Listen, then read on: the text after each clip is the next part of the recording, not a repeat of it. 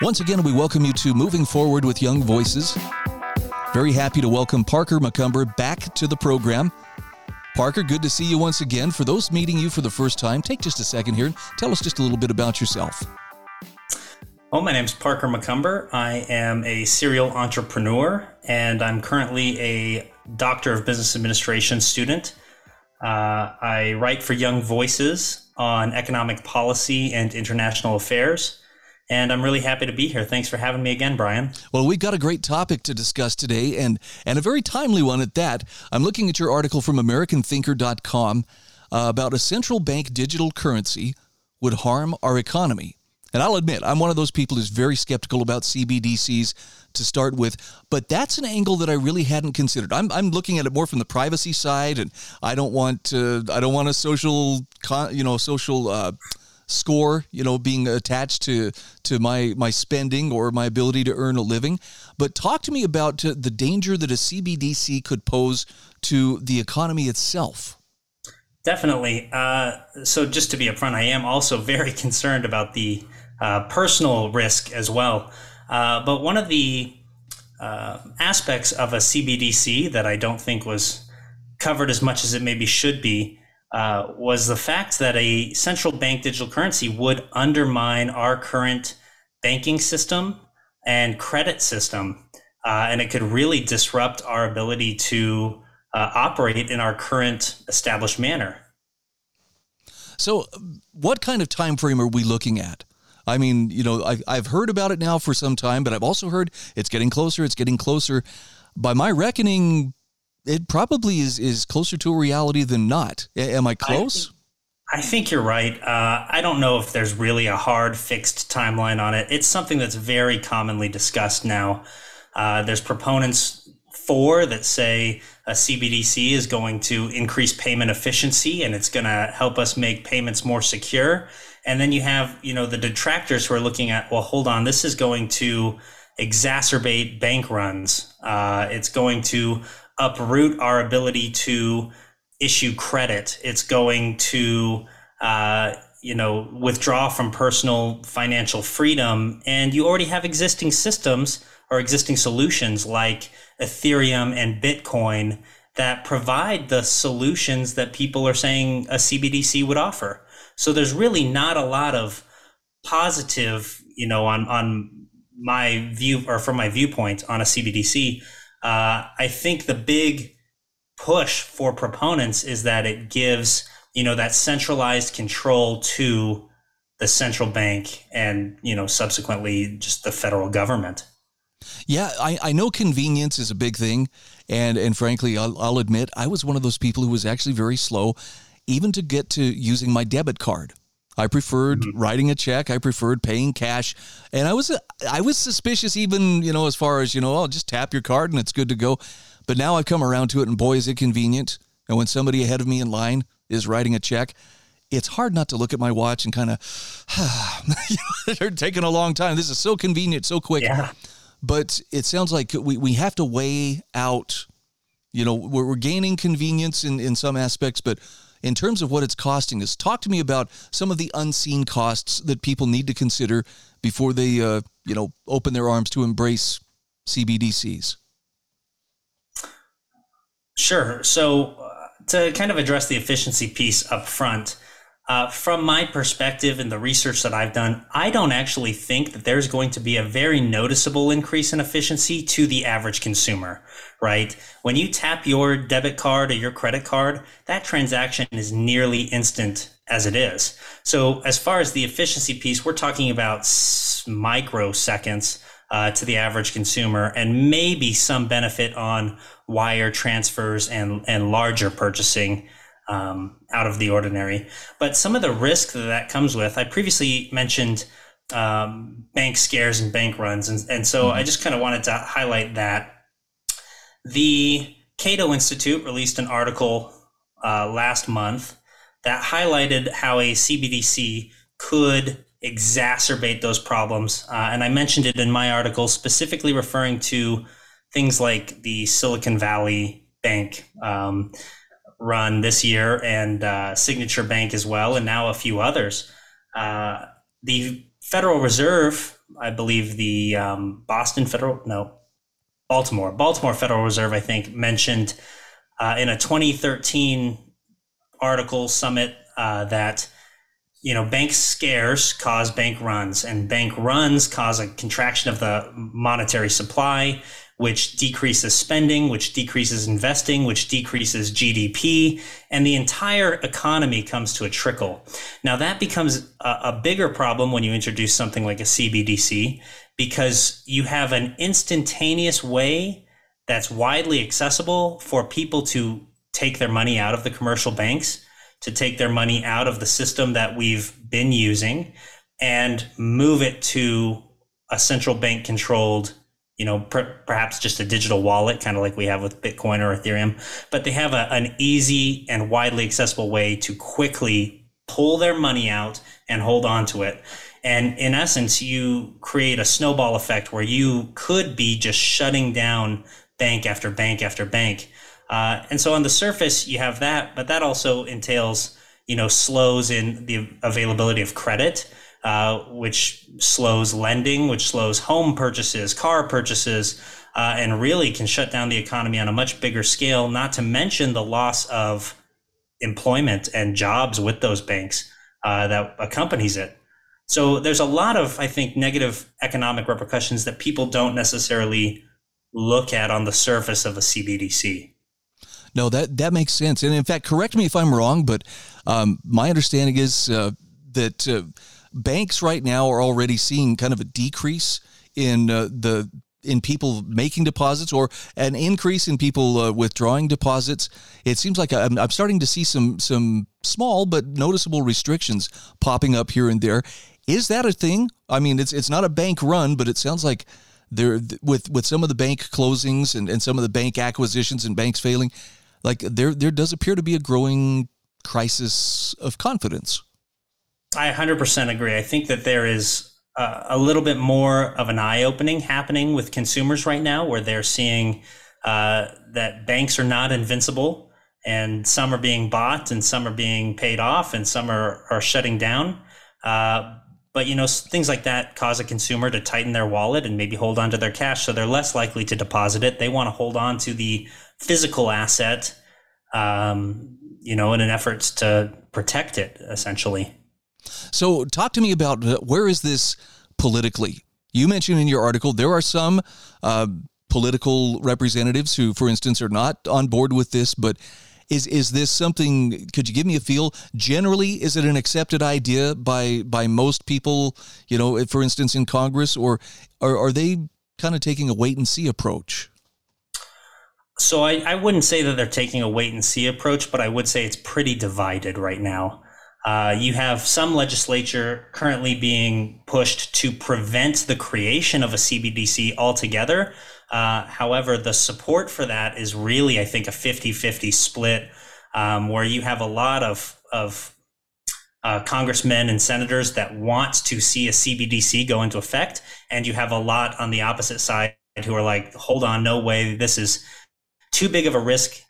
Typically, their viewpoint is to that personal freedom, that individual financial protections. But, to be honest, I don't see any kind of legislation moving quickly at this point, just due to the split.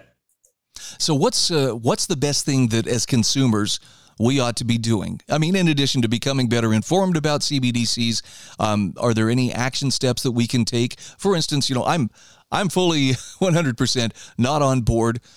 Do I need to reach out to my representatives and let them know this is a really bad idea? So definitely, I recommend that at the end of my article. I think if you do your research, you've read into CBDCs and you oppose them, you should be reaching out to your elected representatives and letting them know that you do not want them to support that, and that's not your view. Okay. And as you've made the point in your article, it's from a privacy standpoint, there are plenty of reasons to be concerned, but just from an economic standpoint, it's not like the economy's standing on the strongest legs right now to start with. This may be something that sends it even into a more wobbly state than it currently is. 100%.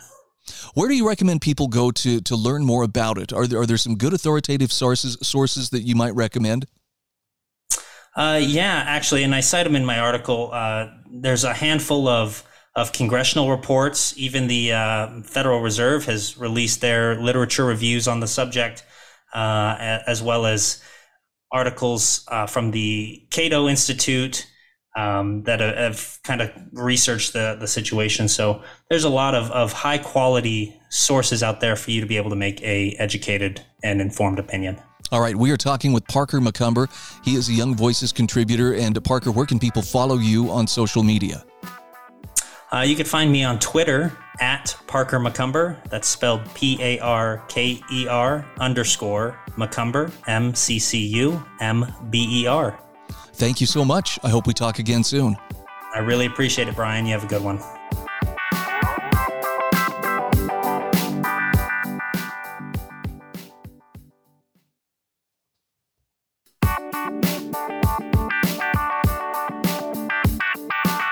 Welcome back to Moving Forward with Young Voices. We are happy to welcome Luke Woodall-Gillard to the program. He's a Young Voices contributor as well as an expedition photographer and medic. And Luke, I'd love it if you would just tell us a little bit about yourself. Sounds to me like you lead a pretty interesting life. Thank you so much for having me. So my name is Luke. I'm an expedition medic based out of London in the United Kingdom. But my job lets me go to all sorts of places, jungle, to the Arctic Circle, to the desert, anywhere where there's an adventure to be there. And then my photographic work, I specialize in the expedition adventure side, photojournalism side, and I cover stories to do with One Health, which is the veterinary and environmental health, conservation, and then the impacts of humanitarian conflict on our world. And so I'm part of the Young Voices contributor program for the Adventure Medic magazine, and I'm a fellow of the Royal Geographical Society. Wonderful. I'm very happy for this opportunity to visit with you. And I'm looking at a fun article. The headline caught my attention. Billionaires give cows New Year's resolutions to stop burping. Okay, you have my attention. Let's talk about this. I understand that there are environmental concerns about methane emissions from cattle. Talk to me about this specific effort and who are these billionaires that are raising millions of dollars to help stop cows from burping?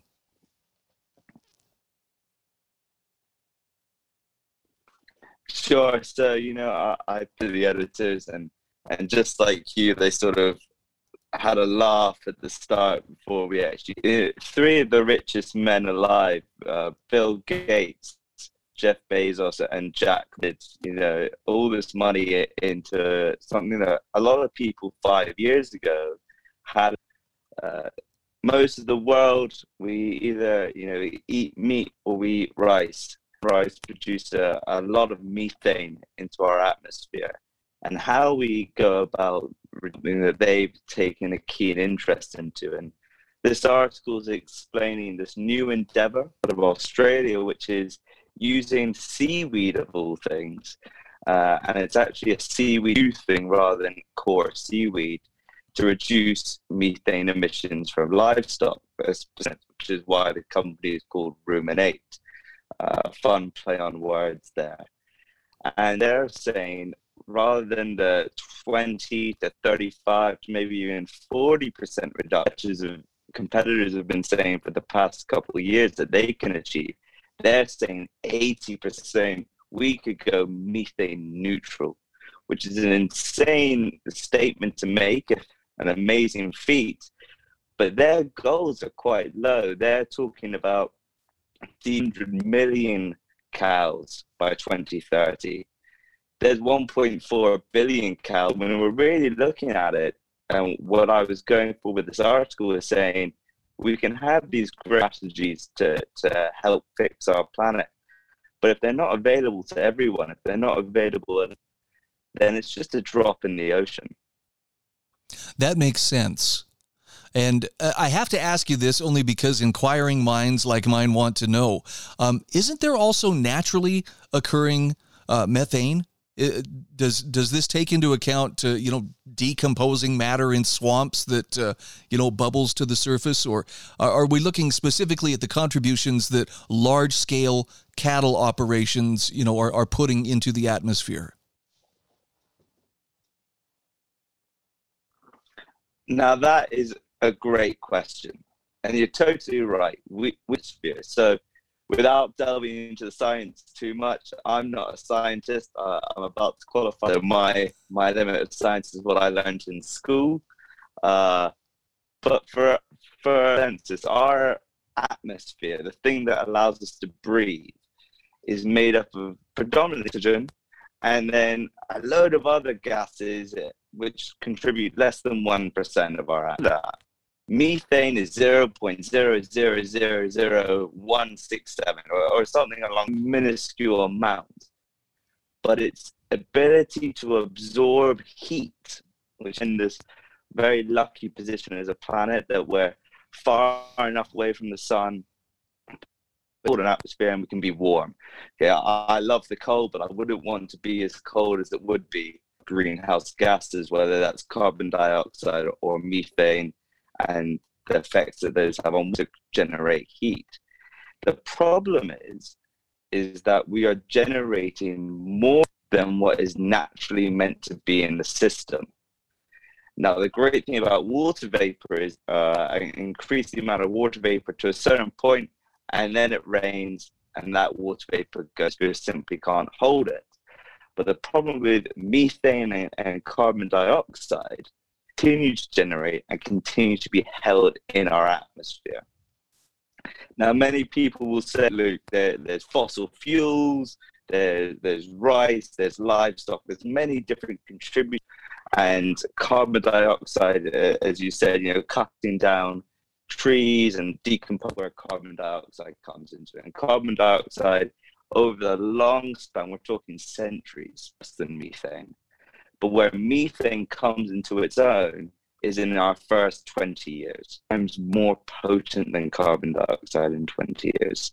After that, after 12 years out, so it's something that we can fix short term. It's something that we can use as a sort of code, the life we're living now to where we need to be in 2030, 2040, and then to 2100.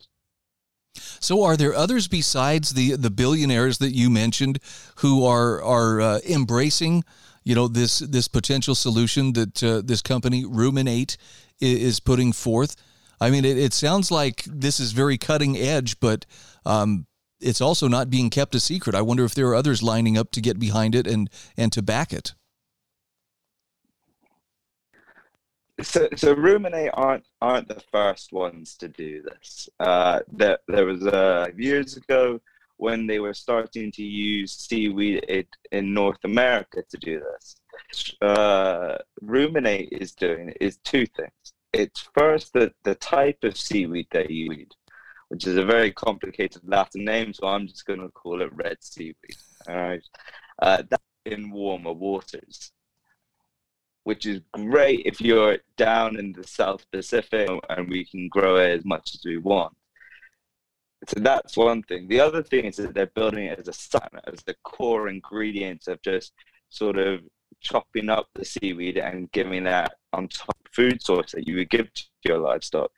And the third thing they're doing over their competition, Dutch State Mines, DSM, is that they're able to deliver water, oil, or liquid form. And this is where the really interesting stuff happens. We're not going to have a farmer going out and putting this out onto pasture every day. I've worked in Australia. They're very busy men and women. They have a lot of things to be doing. They don't want to be going 100 or 200 head minimum and going off and doing this every day. So that it's safe to drink for us and them, then that the expansion. Well, that is comforting that, we're talking about a naturally occurring substance and not something that, has potential to, cause problems, further down the food chain. For people who want to know more, in addition to your excellent article on this, is there a resource you could recommend where people could go to become better informed on this issue?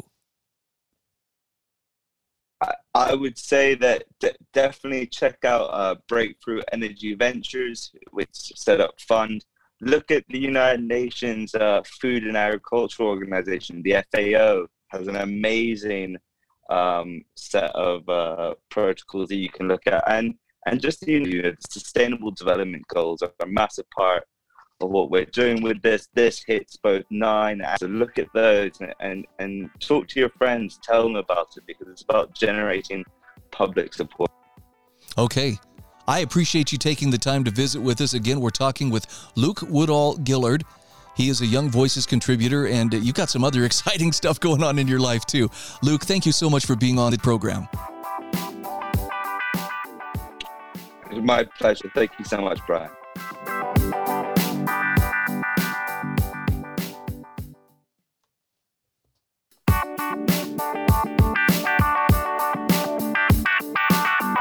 Welcome back to Moving Forward with Young Voices. Hey, we're welcoming a familiar voice back to the program. That would be Samuel Mangold-Lenett. Sam, for people meeting you for the first time, take just a second here to fill in some blanks about who you are and what you do. Sure thing. Well, first off, thanks for having me back. Happy to be here. So I am a staff editor at The Federalist and a native of Cincinnati, Ohio. Nice. And you got a great article here that I really enjoyed about RFK Jr. In fact, specifically, exhausted Republican voters should be more skeptical of RFK Jr. I would probably count myself as one of those exhausted Republican voters. And nonetheless, when he announced he was planning on running on the Democrat ticket, I found myself intrigued, and it was primarily because it seems like the establishment doesn't like this guy very much. Talk to me about what do you go into in the article, and what are some of the reasons that exhausted Republicans like me should nonetheless maintain a healthy sense of skepticism regarding this guy? Sure thing. I appreciate that you liked it. And so for those unfamiliar, RFK Jr., his name and the acronym probably gives it away, but, he's a Kennedy. He's the son of Robert Kennedy, the former attorney general and the senator from New York, and the nephew of John F. Kennedy, the president who met his untimely demise from questionable means, well, to put it charitably. RFK, for younger listeners, has been a environmental lawyer for his entire career. He's a rabid environmentalist. He has made his living being a very prominent corporate lawyer, and also as a pro bono environmental lawyer on the activist side. At one point in time, he was on the short list for Obama's 2008 presidential EPA nominee. He didn't, he obviously wasn't the secretary, but he was in the running. He was heavily considered. But fast forward to current day, rather to 2019, 2020, when the COVID-19 pandemic kicked off, he became a very prominent voice of skepticism. He was raising the alarm about, government lockdowns, mass censorship online and in the media, how, the synthesis of government cronyism, corporatism, and the federal government, and how those two worked hand in glove together in a form of economic fascism.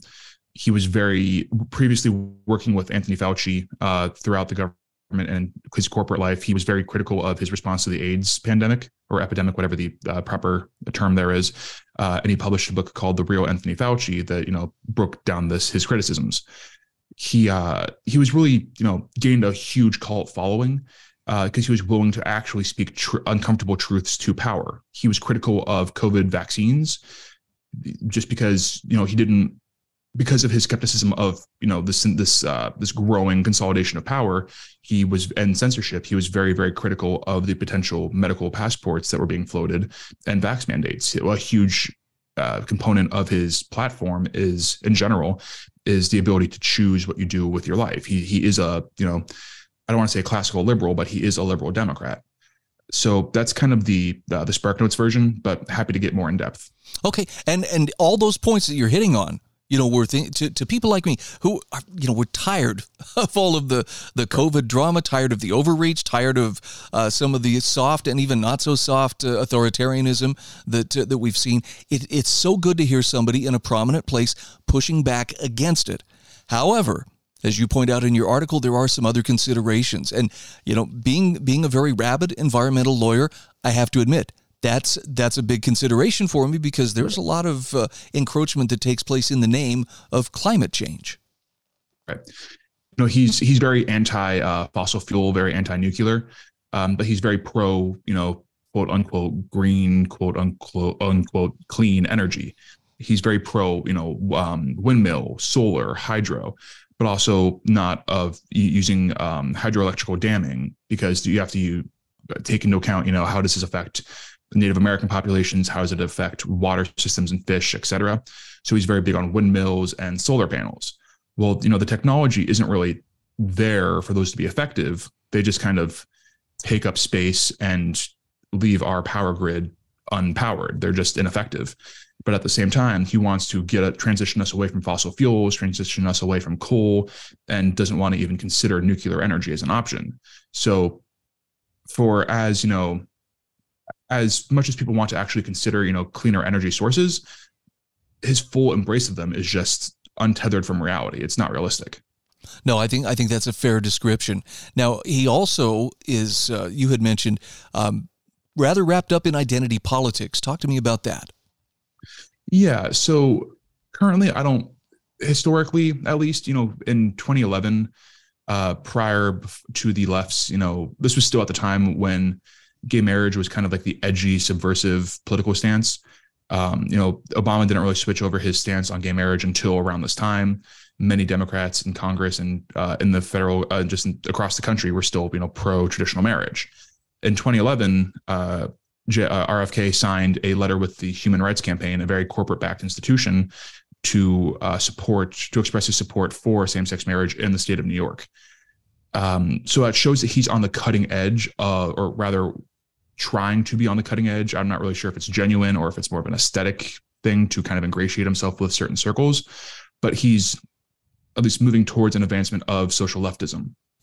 And further to that point, running as a Democrat, considering he's not going to get fair treatment from the corporate media, and considering that the Democratic Party is not going to have debates where he can confront Joe Biden directly about certain policy issues, he has to try and win over parts of the base. And the Democratic Party's base is very, very socially left. They want, up until the moment of birth, abortion. They want, full embrace of identitarian politics. Whether or not he currently embraces these stances on abortion, it's kind of unclear where he stands, but he has to at least flirt with these ideas if he wants to win over a considerable enough portion of the base to take more support away from Biden. It's not enough simply just to, talk about the things he's talking about, or that does seem to be successful to a certain degree. He has to actually embrace leftism to become the Democratic nominee. And to be fair, I don't think he really has a chance at all, solely because of how the Democratic Party has, solidified its support behind an incumbent, which, that does make sense. That's how these things tend to shape up rather. But if he wants to have any chance at all, he does have to become it does have to have a full embrace of social leftism and economic leftism to a degree. So I want to get your opinion, Sam. Is it possible that there is some segment or maybe even a growing segment within the Democratic Party that is tiring of the identitarian politics and tiring of the more radicalized leftist mantra that it has become the norm for the Democrats? I know there are people frustrated within the Republican Party. Is there a core within the Democrat Party that's like, you know what, this is going too far, I can't get on board with this? Right. I'm not so sure about, I don't really have any data to suggest there is or indicating that there is, but my gut would tell me there is at least some coalition of, disaffected liberals who are fed up with it because it does affect their day-to-day lives. There's got to be some coalition of and we saw this with the school board protests across the country recently, that there are parents who are fed up with how, gender theory and CRT affects their kids' day-to-day lives and their educations. So I just intrinsically, I think there is some coalition of that, but the base is the corporate support, the media support, the financial support is all behind rabid socialist leftism. Okay. So it's, yeah, in other words, the inmates still have control of the asylum. Fully, unfortunately. Okay. Talk to me about why, again, Republicans need to be careful. Now, you nail some great points here about it's good to hear someone pushing back against government. Frankly, I don't feel like I hear enough Republicans doing that. But in this case, Robert F. Kennedy Jr., he's pushing back, and he's definitely hitting some of the right notes. But remind me again, why is it best to be skeptical as opposed to, oh, good, anybody who's pushing back, we should throw our weight behind them? For sure. Well, first and foremost, RFK is currently running as a Democrat. Republicans can't vote for him unless he takes the nomination away from Joe Biden or runs as an independent. So that should be noted. But Republicans should be skeptical of him because he's placating to a lot of points that Republicans currently like. He's very much in the populist vein at the moment, which was the same vein that Donald Trump occupies currently and that popular potential candidates like Ron DeSantis currently occupy. That's where the energy currently is. But just because someone says things that are true about, 3 of 5 things, they could be horribly wrong about 2 of the 5. So it's a matter of making sure your values and your priorities realign on a candidate more so than they don't. No, I think that's sound advice. And to kind of prove that point, with all the calls for gun control right now, Kennedy's got some, in my opinion, pretty wrong opinions on gun control. Again, we're talking with Samuel Mangold-Lenat. Sam, where can people follow you? Where can they find you on social media? Yeah, you can find my writing at thefederalist.com, and you can find me on Twitter at SMLENETT. Thanks for having me. It's been great. Thank you.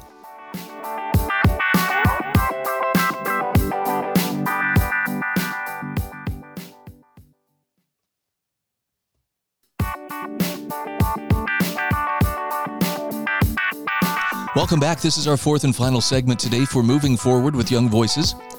Very happy to welcome Rachel Chu back to the program.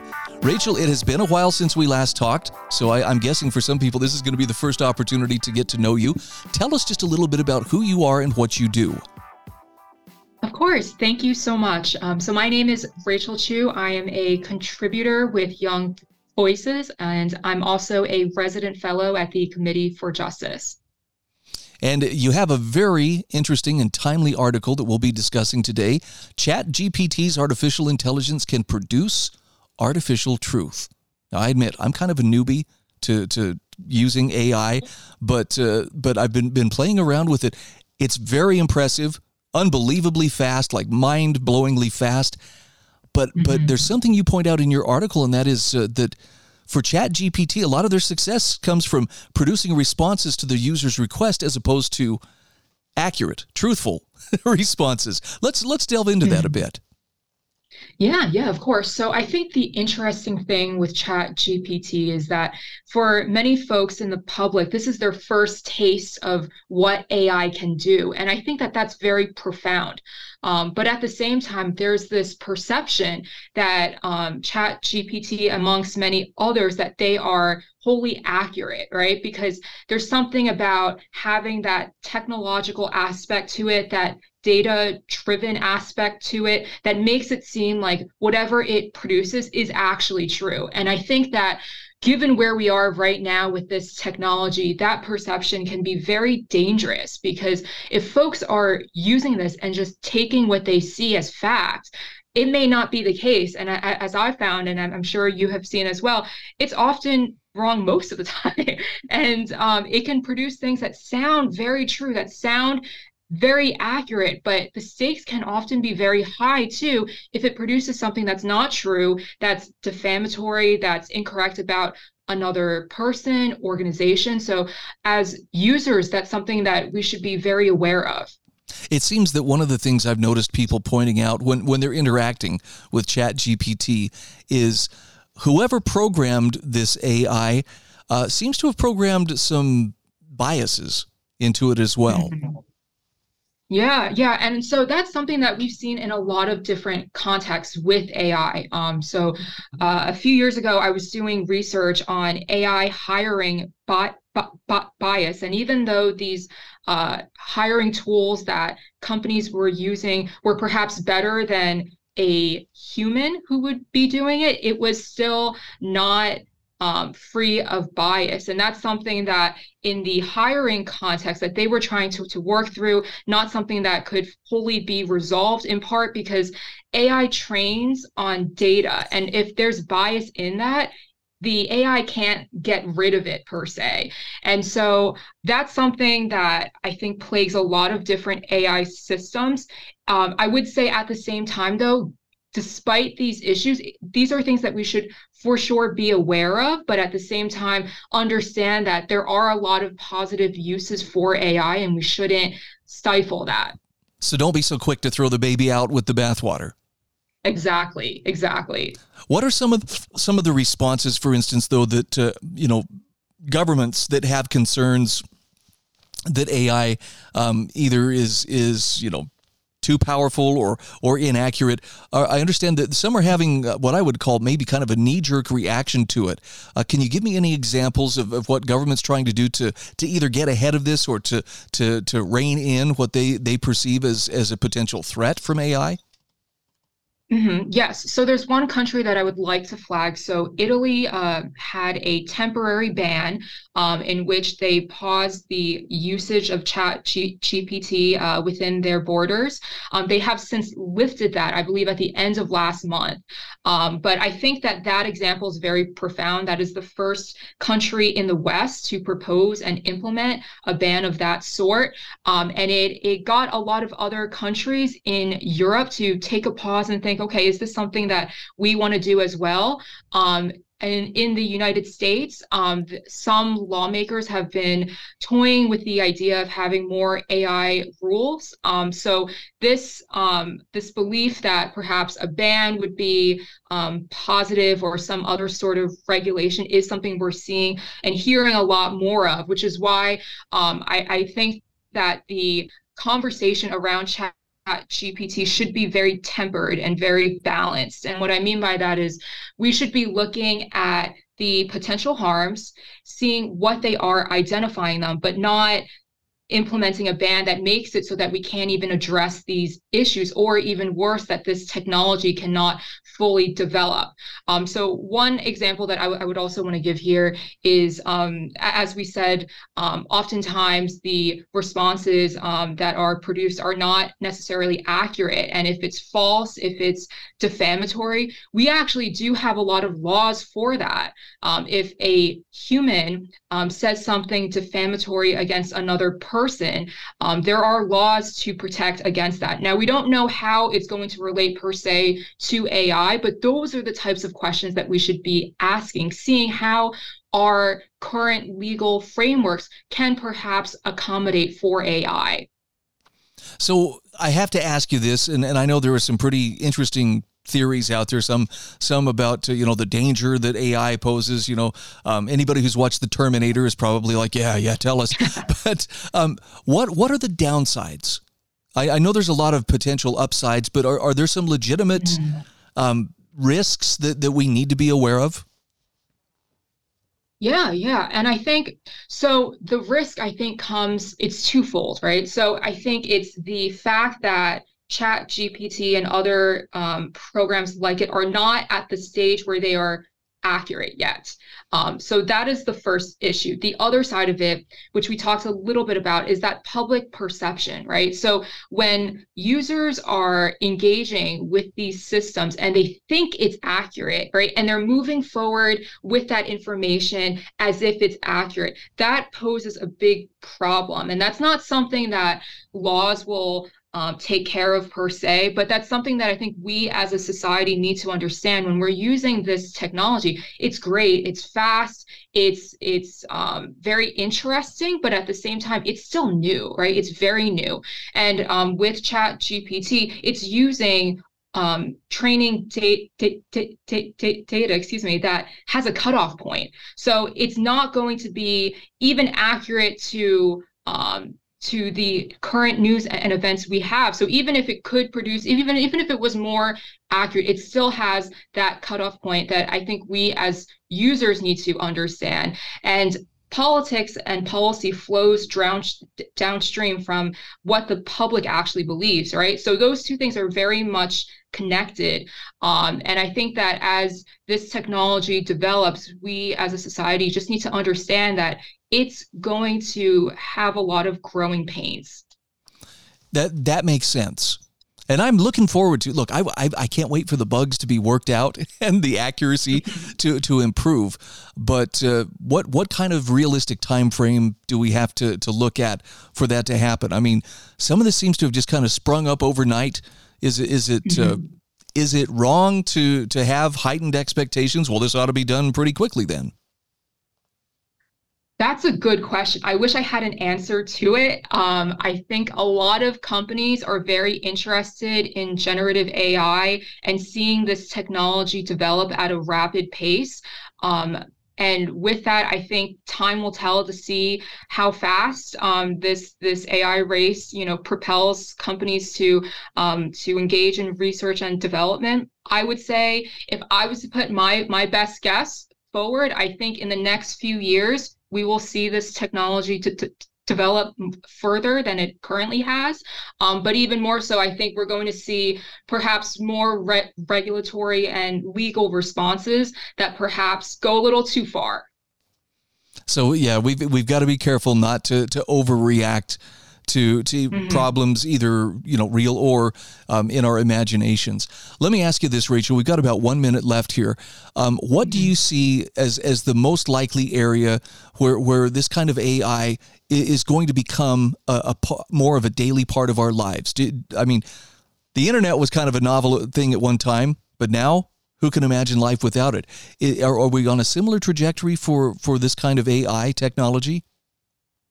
I think so. And I think there's a lot of positive uses for it. In an administrative context, I think that there's a lot of tasks that generative AI can assist with. I think in an education perspective, there's a lot of positive applications for students. So I think in time, we will see this as a tool more so than a threat.